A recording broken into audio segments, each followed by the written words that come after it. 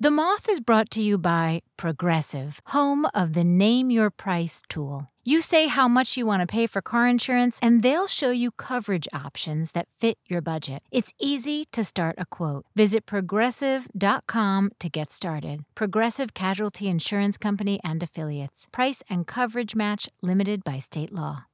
We all have a story to tell, and the Moth's education program is looking to help young people tell their stories. High school students can develop their storytelling skills with the Moth Summer Story Lab.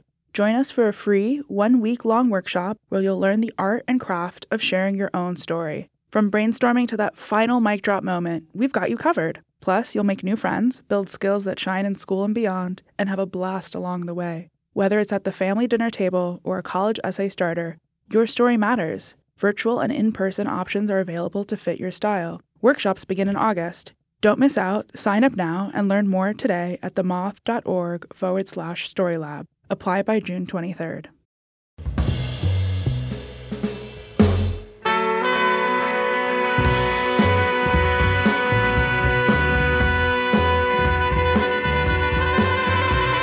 From PRX, this is the Moth Radio Hour. I'm Jay Allison, producer of this radio show, and in this episode, we're bringing you stories from a live show at the United Palace Theater in Washington Heights, New York City. It was produced with the Northern Manhattan Arts Alliance partnership, and the theme was When You're Home. This, by the way, was the first audience of any size to be at a Moth performance since the beginning of the pandemic. Here's your host of the evening, comedy writer and performer, C.J. Hunt. Ladies and gentlemen, welcome back to the Moth!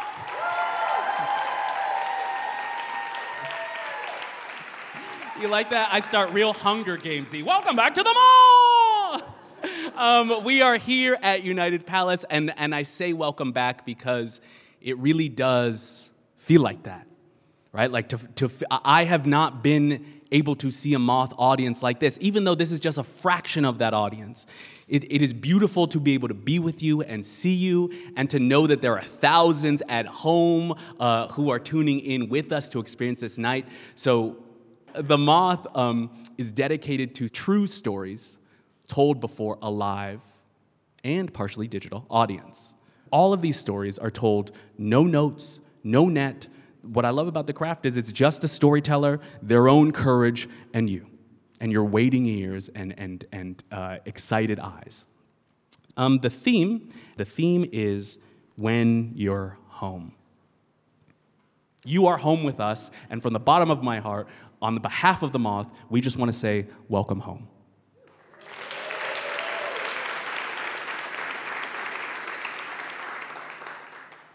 So for each of these storytellers, instead of reading their illustrious bios, we like to introduce them by a question.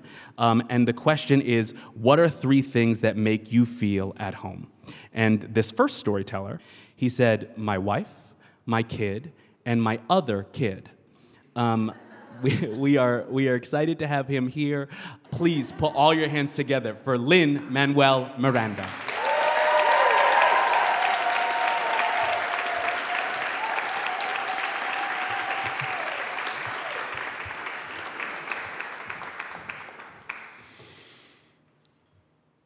Sometimes the truth just pops out.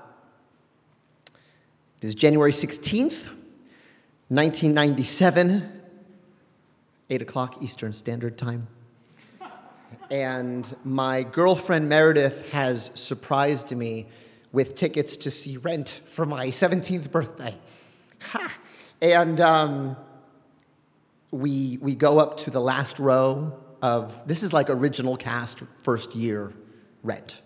And we go up to the last row of the mezzanine of the Nederlander Theater, and my mind is blown, and there's a moment in the second act where the truth just pops out. Meredith and I are what you would call in high school theater kids. You know our kind. You've heard us warming up. You've seen our silly games. Zip, zap, zop. 10, 9, 8, 7, 6, 5, 4, 3, 2, 1. 10, 9, 8, 7, 6, 5, 4, 3, 2, 1. You make fun of us. But we know something you don't know. We know that when we get to the auditorium, we are safe and we are making something that is bigger than all of us.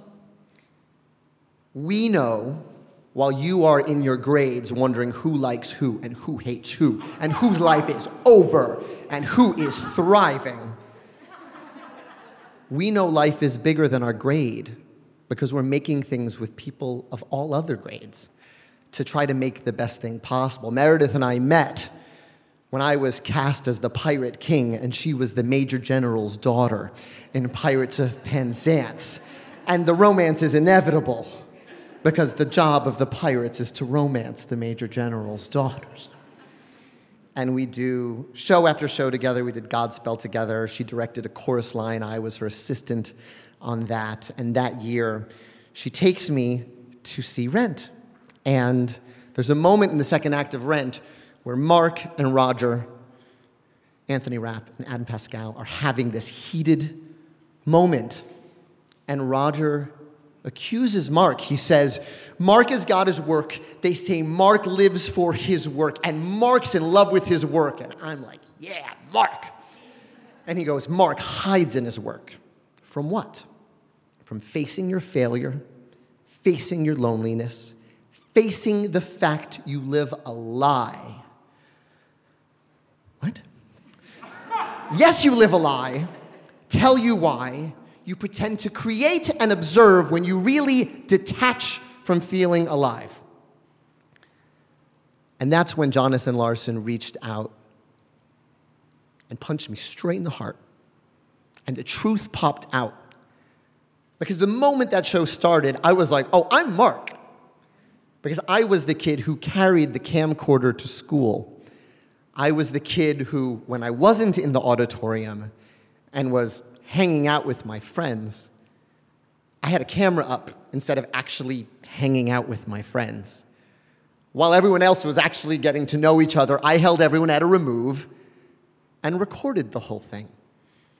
So when Jonathan Larson's Roger says that to Mark, it felt like he was talking to me.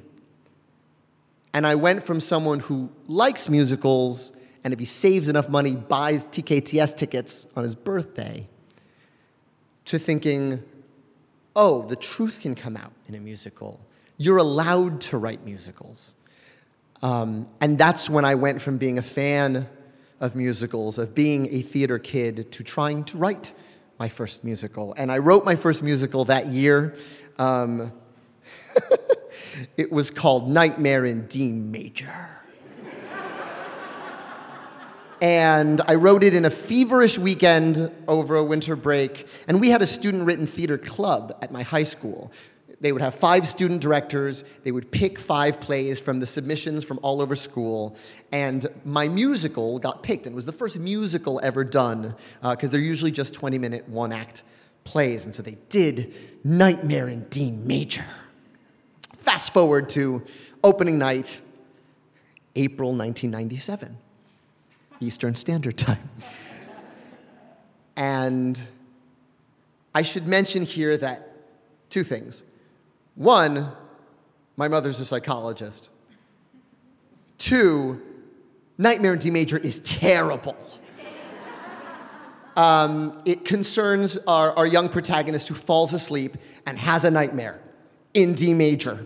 And all of these Freudian concerns come to haunt him.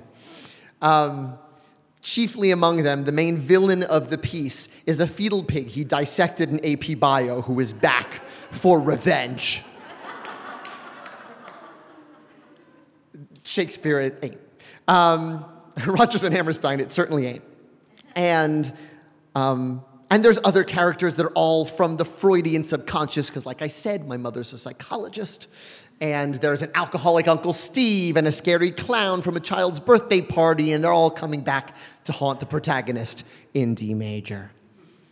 And I'm sitting there, and the show is getting laughs. And I'm sitting in the audience, and I'm thrilled that the students who are watching and my parents who are watching are enjoying it. And there is a moment in the show where this little girl comes on stage. And she was played by an 8th grader. She was played by Sarah Schweisky. And she sings, "You probably do not remember me, but in 4th grade you were in love with me. You don't know my name, but you know my face. Sometimes I get just a bit sad when I think that you have forgotten me, but I'll always be in your dreams, and I'll stay right here in your dreams. And several things happen at once. One, there is nothing funny or silly or student-like about this character. This character pops up. The main character tries to play with her and hang out with her, and he's cut off because he's told she passed away when he was young. And I suddenly remember that when I was 4 years old, my best friend died. It's the nightmare scenario for any parent. Each of her parents thought she was with the other, and she drowned behind their home. And this is what I remember. I remember my mother telling me in my room on a morning when I had nursery school. I remember crying. I remember getting in the car that day. My nursery school teacher ran a carpool of her own students to take us to Uptown Nursery on 179th Street. And I remember that teacher whispering, "Lynn's friend died," to every parent of the children she picked up along the way. I remember about a year of gray. Just the memories are gray. I remember that year more vividly than I remember her. And I realize if anyone laughs at this part of this student show, I'll die. Because the truth popped out. Because I didn't remember her, but she showed up in my first musical. And I look over at my mother, who I'm sure has a lot to say about this. And they understand. And the show goes on, and it's a very silly ending, and the guy wakes up and the play is over. But I get addicted to that feeling of the truth popping out in the show. And what are we all going to do when it's staring at us? I remember when I was writing Hamilton, and the line, "I imagine death so much it feels more like a memory," popped up. That is not in Ron Chernow's book. That is not in any history book. That's something coming out of me that makes me understand this person. And a lot of people, because I work a lot, sort of think, oh, well, it's autobiographical, he's Hamilton. But I felt the exact same way when Aaron Burr said, "If there's a reason I'm still alive when everyone who loves me has died, I'm willing to wait for it." That's not in any biography of Burr you're going to find. That's the moment where you write and you write until the truth pops out.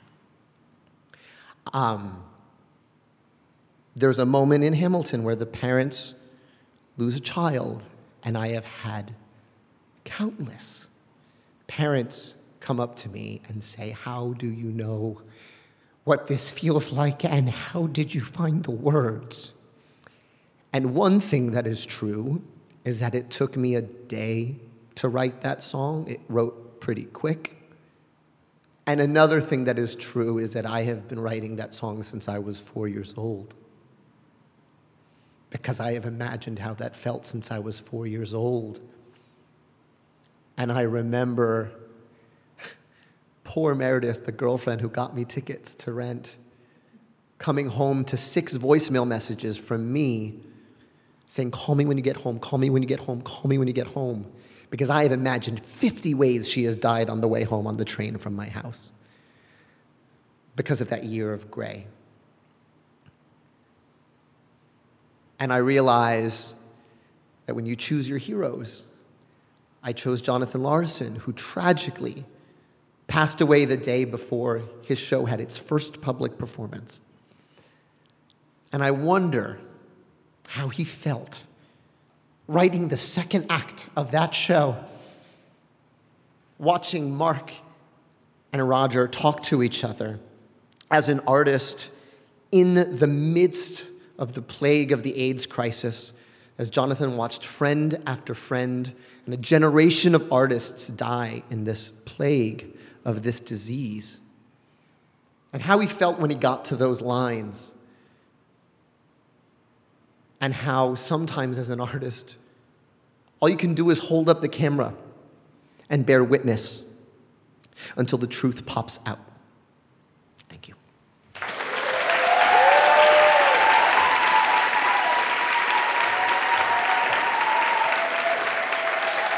Lin Manuel Miranda.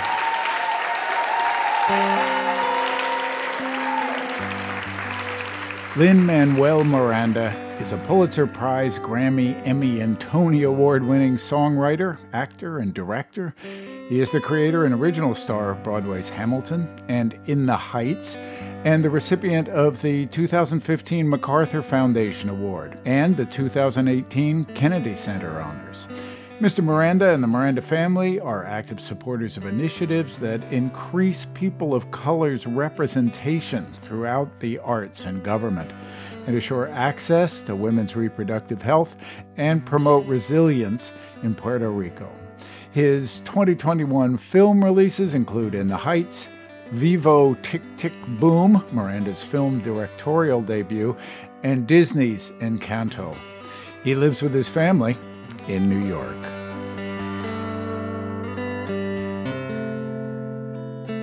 Coming up, Pulitzer Prize-winning writer Quiara Alegria Hudes tells us about her first love, music.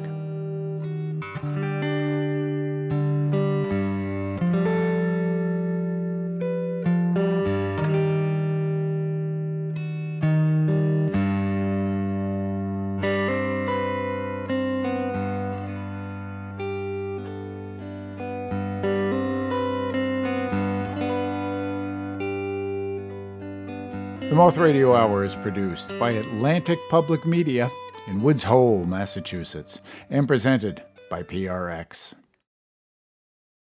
Support for The Moth comes from Odoo. If you feel like you're wasting time and money with your current business software, or just want to know what you could be missing, then you need to join the millions of other users who switched to Odoo. Odoo is the affordable, all-in-one management software with a library of fully integrated business applications that help you get more done in less time for a fraction of the price. To learn more, visit odoo.com/moth. That's odoo.com/moth. Odoo, modern management made simple. This is the Moth Radio Hour from PRX. I'm Jay Allison, and in this hour we're bringing you a special live show from the United Palace Theater in Washington Heights, New York City. Here's your host from the evening, C.J. Hunt.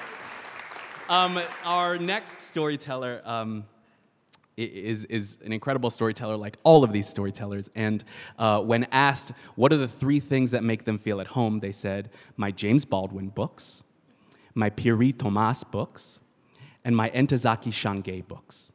Please put all of your hands together for Quiara Alegria Hudes.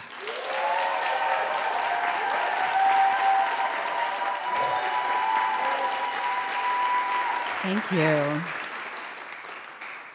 So as early back as I can remember, I was chasing the good notes.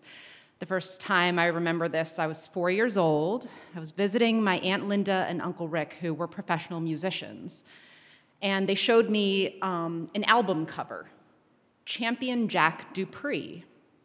Well, I thought that was pretty cool because his name was like a little weird and wild, Champion. And my name, Quiara Alegria Hudes, is a little weird and wild. So they stacked 2 yellow pages on top of the piano bench.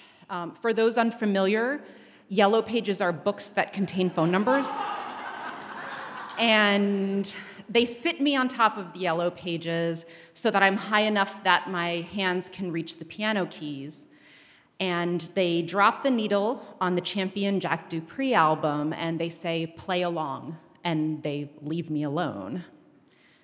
So the first thing I did was listen. I had never heard him before. It was New Orleans blues piano.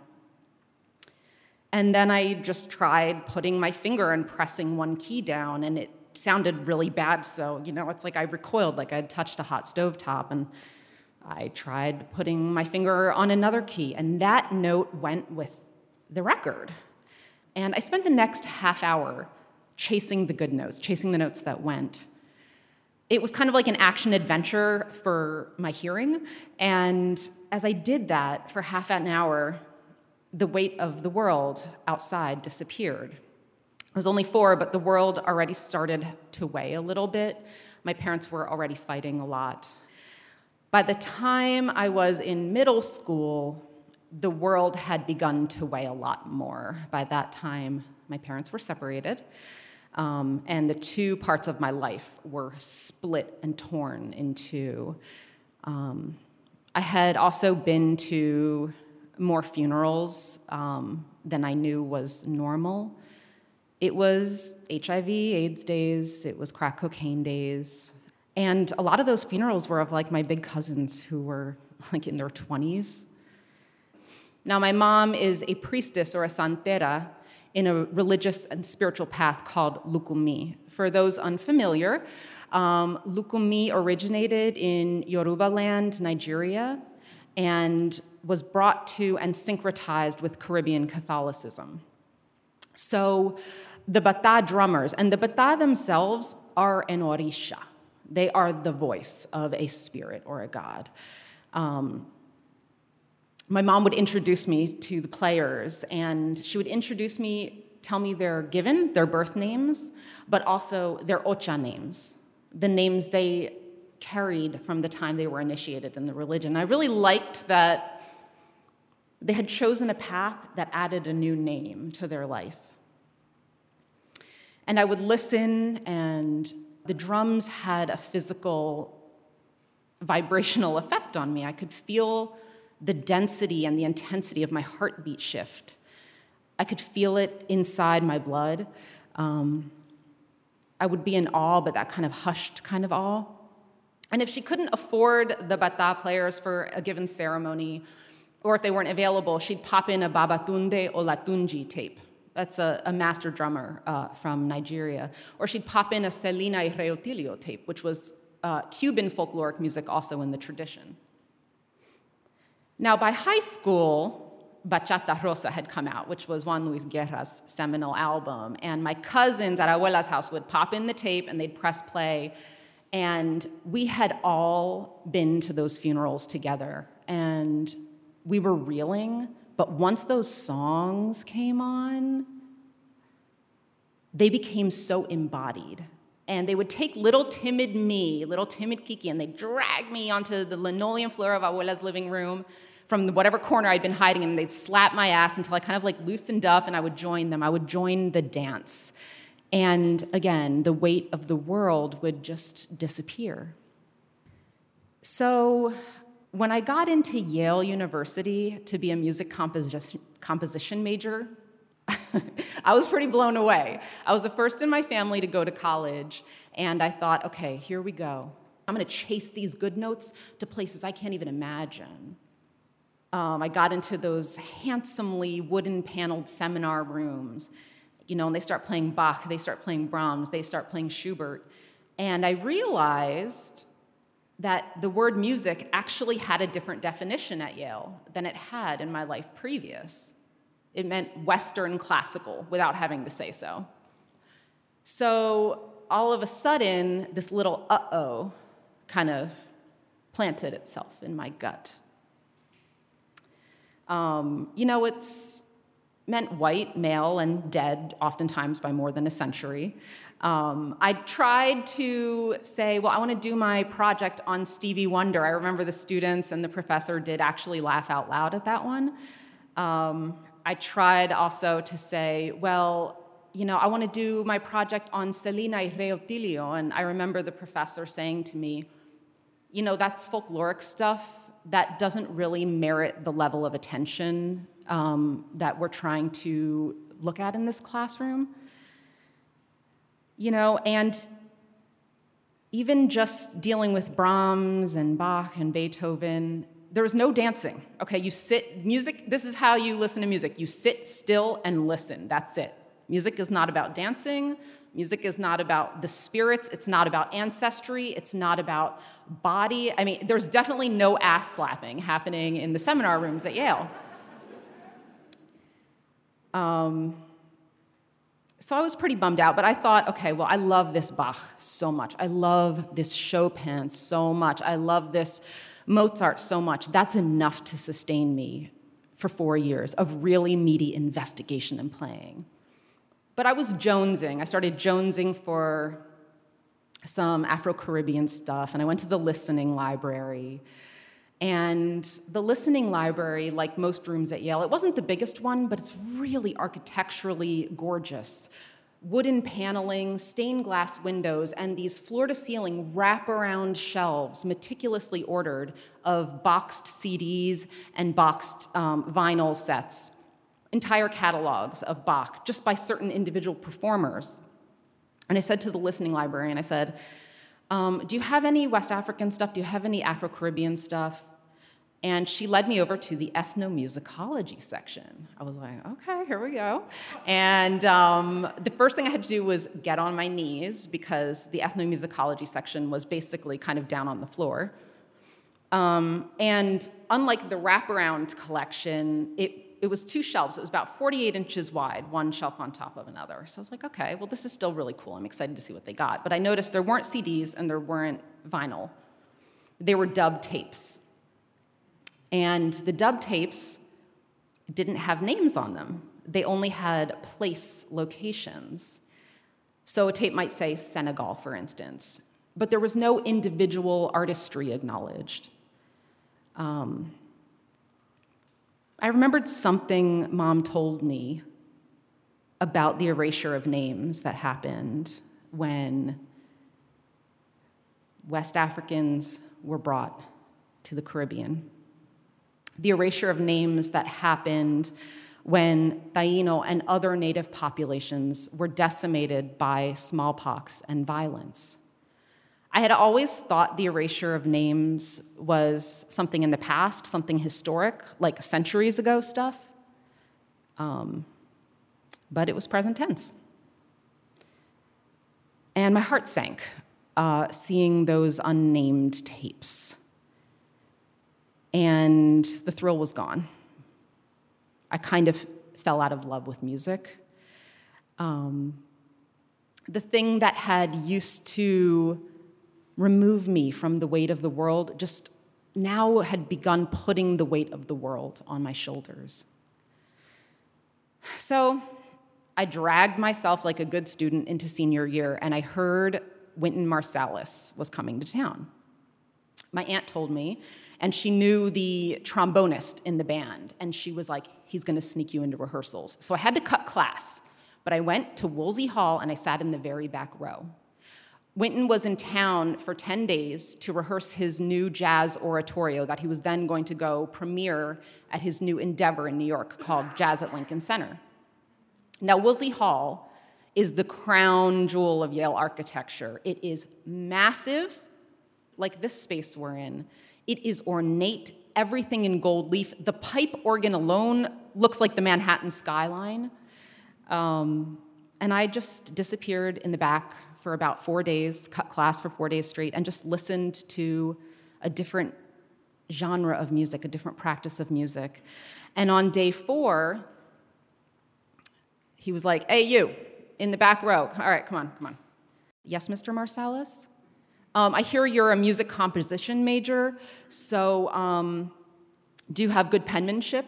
Well, I did have good penmanship because my aunt had taught me musical calligraphy, how to be very meticulous and careful when writing a note. He said, well, Cassandra Wilson is coming in 10 minutes, and she's very unhappy with the state of her charts. So can you copy this chart for her quickly? So I did. I copied the chart quickly but carefully so that the calligraphy looked neat and pristine. I handed him back the corrected chart, and he gave me a $20 bill. I returned to my corner in the back, and Cassandra, this regal jazz vocalist, this woman is as centered and grounded and rooted as a tree. She gets on stage, and this is the first time they've run through this song because she hasn't arrived until today. And the song is God Don't Like Ugly. And it began, and it was a really nasty, ugly, conflicted, angry song. And her voice sank into that conflict and nastiness like thorns, like barbs.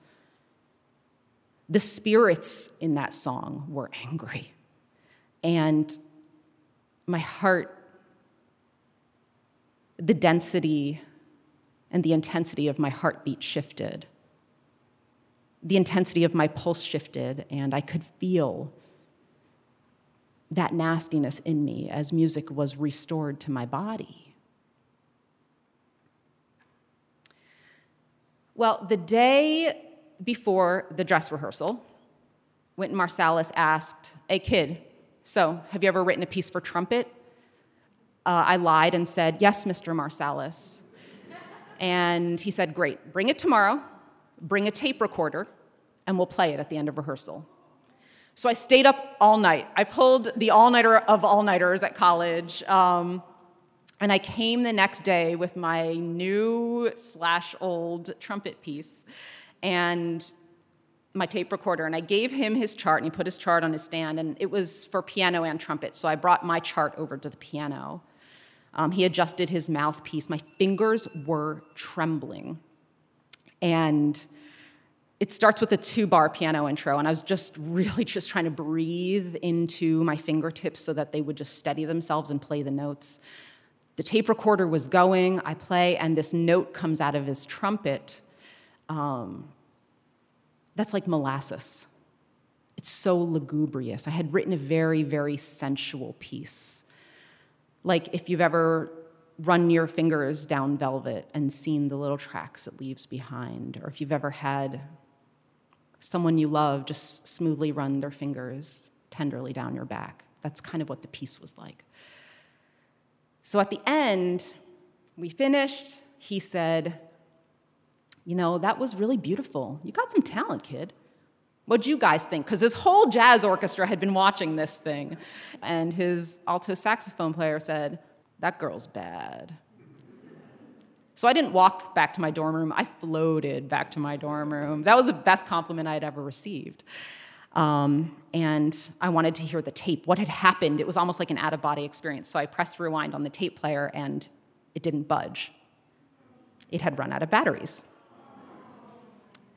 So I got some new batteries, put it in the tape player, rewound it, though I noticed it hadn't made it very far, and I pressed play. And I heard the first 2 bars of my piano intro with 1 or 2 note mistakes, but it was all right. And then the tape had stopped recording before he played his first note.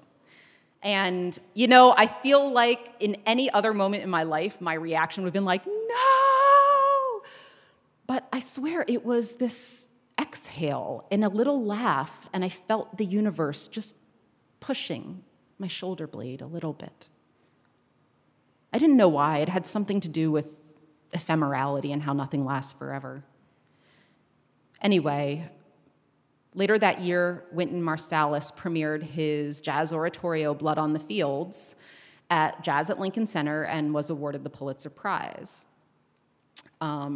Not to worry, my aunt and uncle, the musicians, they ended up later that year recording my piano and trumpet piece, and I still have that recording today. And gradually, I stopped chasing the notes. I let go of music, and I started chasing something different. I started chasing the stories I had been surrounded by all my life. And I started writing them down and putting names on them. When my plays went to Broadway and won fancy prizes and went to Hollywood, people would ask, like, is that your dream come true? Oh my gosh.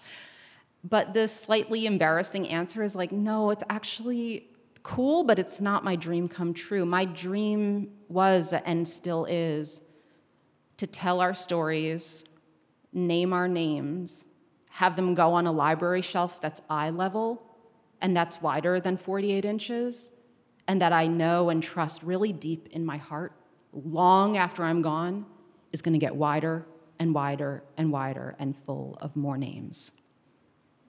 Thank you.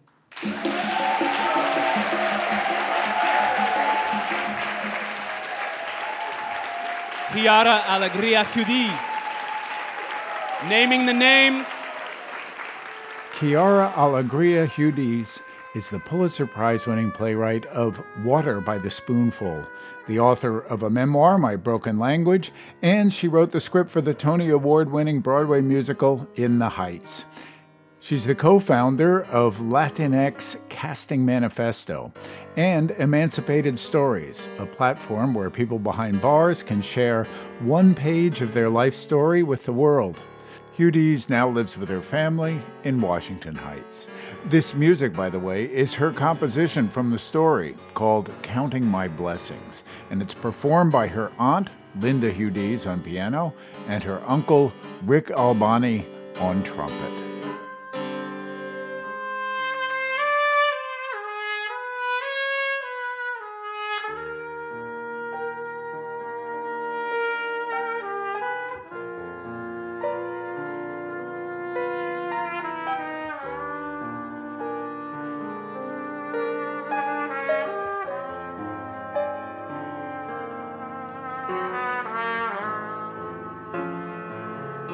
In a moment, our final storyteller from this live hour, Led Black, tells us about traditional masculinity when the Moth Radio Hour continues.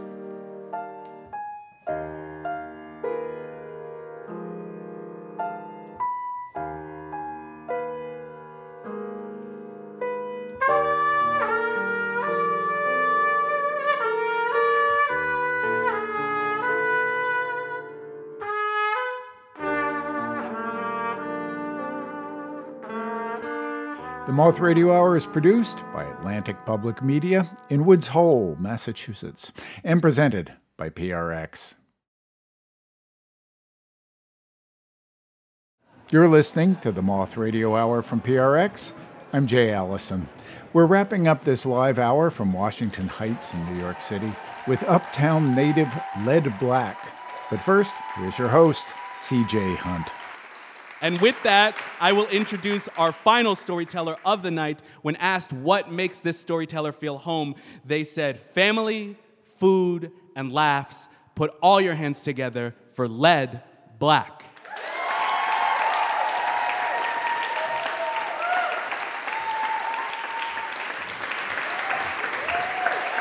Thank you. I didn't know I was poor until my freshman year at Bronx Science. I was the only kid at PS 143 in Washington Heights that year to make the cut to attend the prestigious Bronx High School of Science. In Washington Heights, everyone I knew was just like me. We were the children of the working poor that made NYC run. At Bronx Science, I realized there was a whole world outside of Washington Heights, and I felt profound culture shock. These kids weren't better than me, their parents weren't better than mine, but they were better off, and it really bothered me. I did not know I was the other until then. I hated the feeling of being less than. On top of that, I had to take 3 trains from the hood just to get there. I took the 1 from 191 to 168th, then the A to 145th, and then the D to school. They reverse and repeat that in the afternoon. Latinos have a saying, no hay mal que por bien no venga, which basically means something good always comes from something bad. What I started to notice on my way back home is there was always a group of girls at the 168th Street station seemingly waiting for me. For those that don't know, 168th is one of the deepest underground stations in the whole subway system, so it gets really hot. I mean mad hot. You heard of Mad Hot Ballroom? This was Mad Hot Train Station. And it would get crazy crowded because the elevators were ancient and they hovered between operational and out of order all the time. On a bad day, you could be down there for what seemed like an eternity. But somehow, every day, those girls were there. Then one day, one of the girls come up to me and says, my homegirl Eileen is digging you and you better talk to her because we're tired of waiting for you every day at the hottest train station on earth.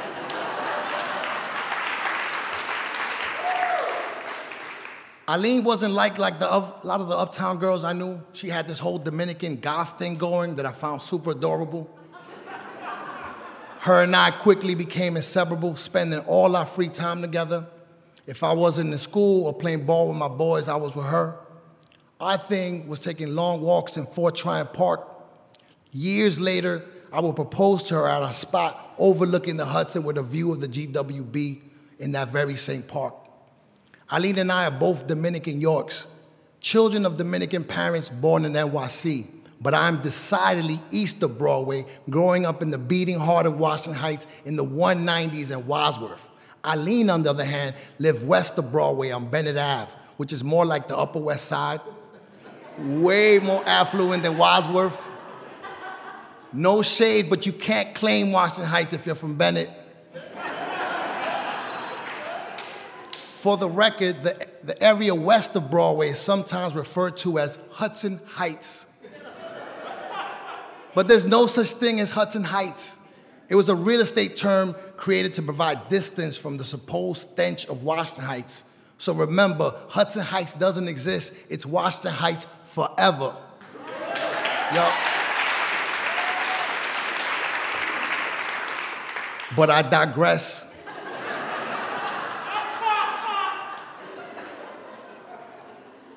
Fast forward a bunch of years to the late 2000s, and Eileen and I are happily married with 3 beautiful young daughters, Imani, Layla, and Soraya. Growing up in my little apartment in Washington Heights, I always imagined that I would have the same benefits of Dominican manhood that my father, my brother, and other Dominican men enjoyed. As a boy, I lived with my mother and my grandmother, so I didn't have to do anything. When I sat down to eat at a table, a plate with awesome food would appear. When I finished, it would just as magically disappear. I didn't have to do dishes or chores for that matter. I was a Dominican boy, and those things were for the women folk. My dad didn't even have to pick up the phone. The phone would ring right next to him, and he would call out to my mom in the next room to pick it up. Nalda, el teléfono. And when he got home, it was like an event. Everything stopped and started simultaneously. Whatever you were watching in the one TV in the household was quickly changed to the Yankees game. The man of the house was home from work and needed to be fed and taken care of. That's what I thought I was getting into. I wanted that carefree Dominican man life. No worries, being the undisputed boss just because, having the women of the household waiting on me hand and foot, I could get used to that. Eileen was having none of it. She, on the other hand, lived with 2 younger brothers and a father that was a serial womanizer, among other things. Her mom stoically put up with all her dad's nonsense. Since Eileen was the only other woman in the household, she had to be a second mom and had to be at the beck and call of the men of the house. She would not repeat that in her marriage with me. She was the 2.0 version of the Dominican woman. So when she cooked, I did the dishes. On weekends, I did laundry and even cleaning. Can you imagine? My dad ain't had to do nothing. I tried my best to do as little housework as possible, but it was not to be. She would not shut up otherwise. After a while, I realized it was only fair as we both had full-time jobs and 3 kids. So we settled to a groove, and we were happily parenting our 3 beautiful daughters.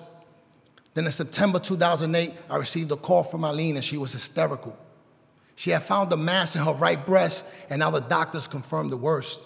She was diagnosed with an aggressive form of breast cancer called triple negative. We had entered what Juno Diaz called Cancer Planet. I can still recall shaving her long hair off in the kitchen as it already started falling off in clumps because of the chemo. With every swipe of the clippers, we both quietly acknowledged that we had crossed the Rubicon. Our lives would never be the same again. After the deed was done, we walked into the living room to unveil the new look to our gathered family. Everyone stared, lost in their own grief. My then 2-year-old broke the silence when she said, "Mom, you look like a monster." We laughed and then we cried hard as a unit. That first round of chemo was horrific. She seemed to be wasting away right before our eyes.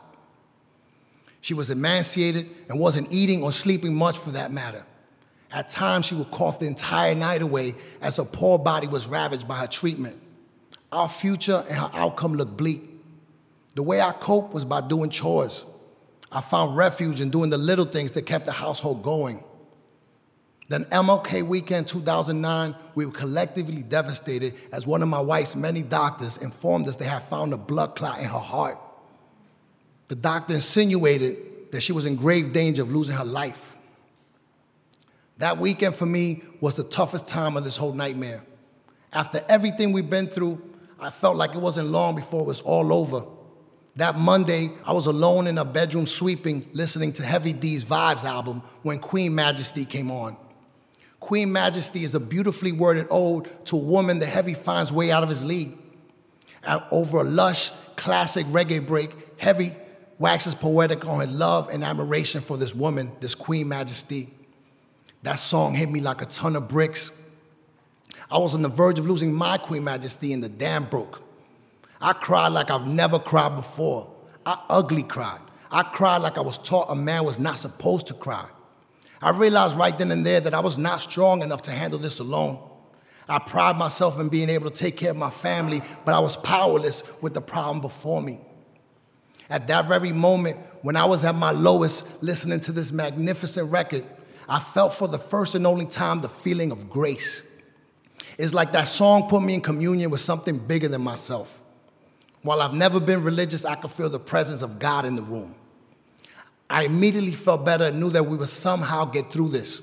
I still can't hear that song without crying. Before my wife's cancer diagnosis, I believed I was immortal. I fancied myself a writer even though I didn't write that much. Her battle with cancer put a battery in my back as I now knew that death was a real concrete thing. If the love of my life could die, so could I. Say less. In 2009, Eileen finished her cancer treatment. By 2010, I became the editor-in-chief of the Uptown Collective. The site was born out of the fierce urgency to get my story and the story of my neighborhood out of my head and into the world.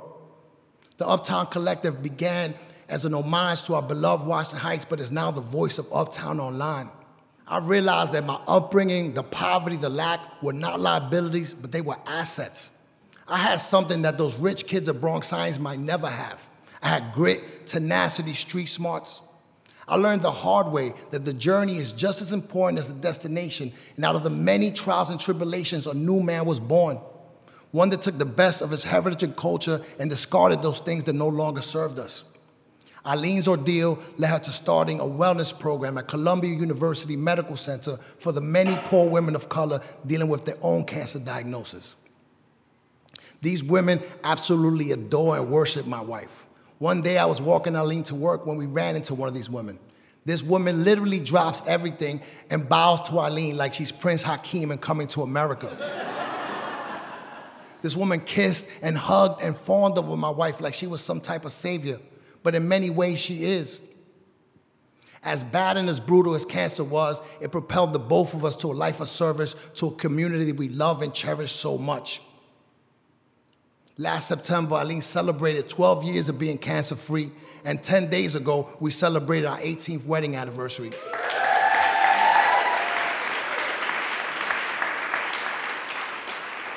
This Dominican boy is now the 2.0 version of the Dominican man.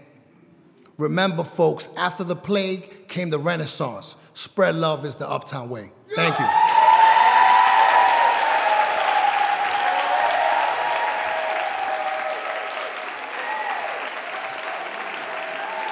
Led Black of the Uptown Collective. Washington Heights' own Led Black is a Dominican-American writer, blogger, filmmaker, entrepreneur, and social media strategist. Led is the founder of UptownCollective.com, a voice for Uptown Manhattan Online. Led is the social media manager for the Manhattan Times, the Bronx Free Press, the New York Latino Film Festival, and the West Harlem Development Corporation. He's also working on Nutcracker Inc., a documentary on the infamous street cocktail, and a left-of-center film on the history of Washington Heights. To see photos of Led and his family, you can visit our website, themoth.org. Thank you so much. We hope you come talk to us online about what you love and about what is next for all of us. And from everyone here, we hope you have a great day. We hope you have a great week. And we hope you remember to go chase those good notes. We'll see you soon. Take care of each other. That's it for this live episode of the Moth Radio Hour. We hope you'll join us next time. And that's the story from the Moth. Our worlds are so far apart.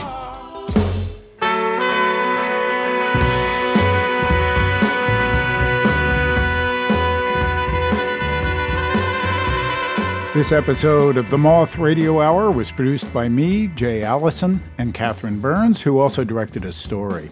Our live host was comedy writer and director C.J. Hunt from New York City. He is also the director of The Neutral Ground, a documentary about breaking up with the Confederacy, and a field producer for The Daily Show with Trevor Noah. Co-producer is Vicki Merrick, associate producer Emily Couch. Other stories in the show were directed by Sarah Austin Jeunesse and Jody Powell. The rest of the Moth's leadership team includes Sarah Haberman, Jennifer Hickson, Meg Bowles, Kate Tellers, Jennifer Birmingham, Marina Kluche, Suzanne Rust, Brandon Grant, Inga Gladowski, Sarah Jane Johnson, and Aldi Kaza. Special thanks to Mike Fiddleson and the team at United Palace, Neria Leva Gutierrez, Michelle Orsi Gordon, and the team at NOMA, Luis A. Miranda Jr., Sarah Elisa Miller, Owen Panettiere, Carmen Rita Wong, and Sharon Salzberg. Moth stories are true, as remembered and affirmed by the Storytellers. Our theme music is by The Drift, other music in this hour from Bill Orcutt and Heavy D. We receive funding from the National Endowment for the Arts. The Moth Radio Hour is produced by Atlantic Public Media in Woods Hole, Massachusetts, and presented by PRX. For more about our podcast, for information on pitching us your own story and everything else, go to our website, themoth.org.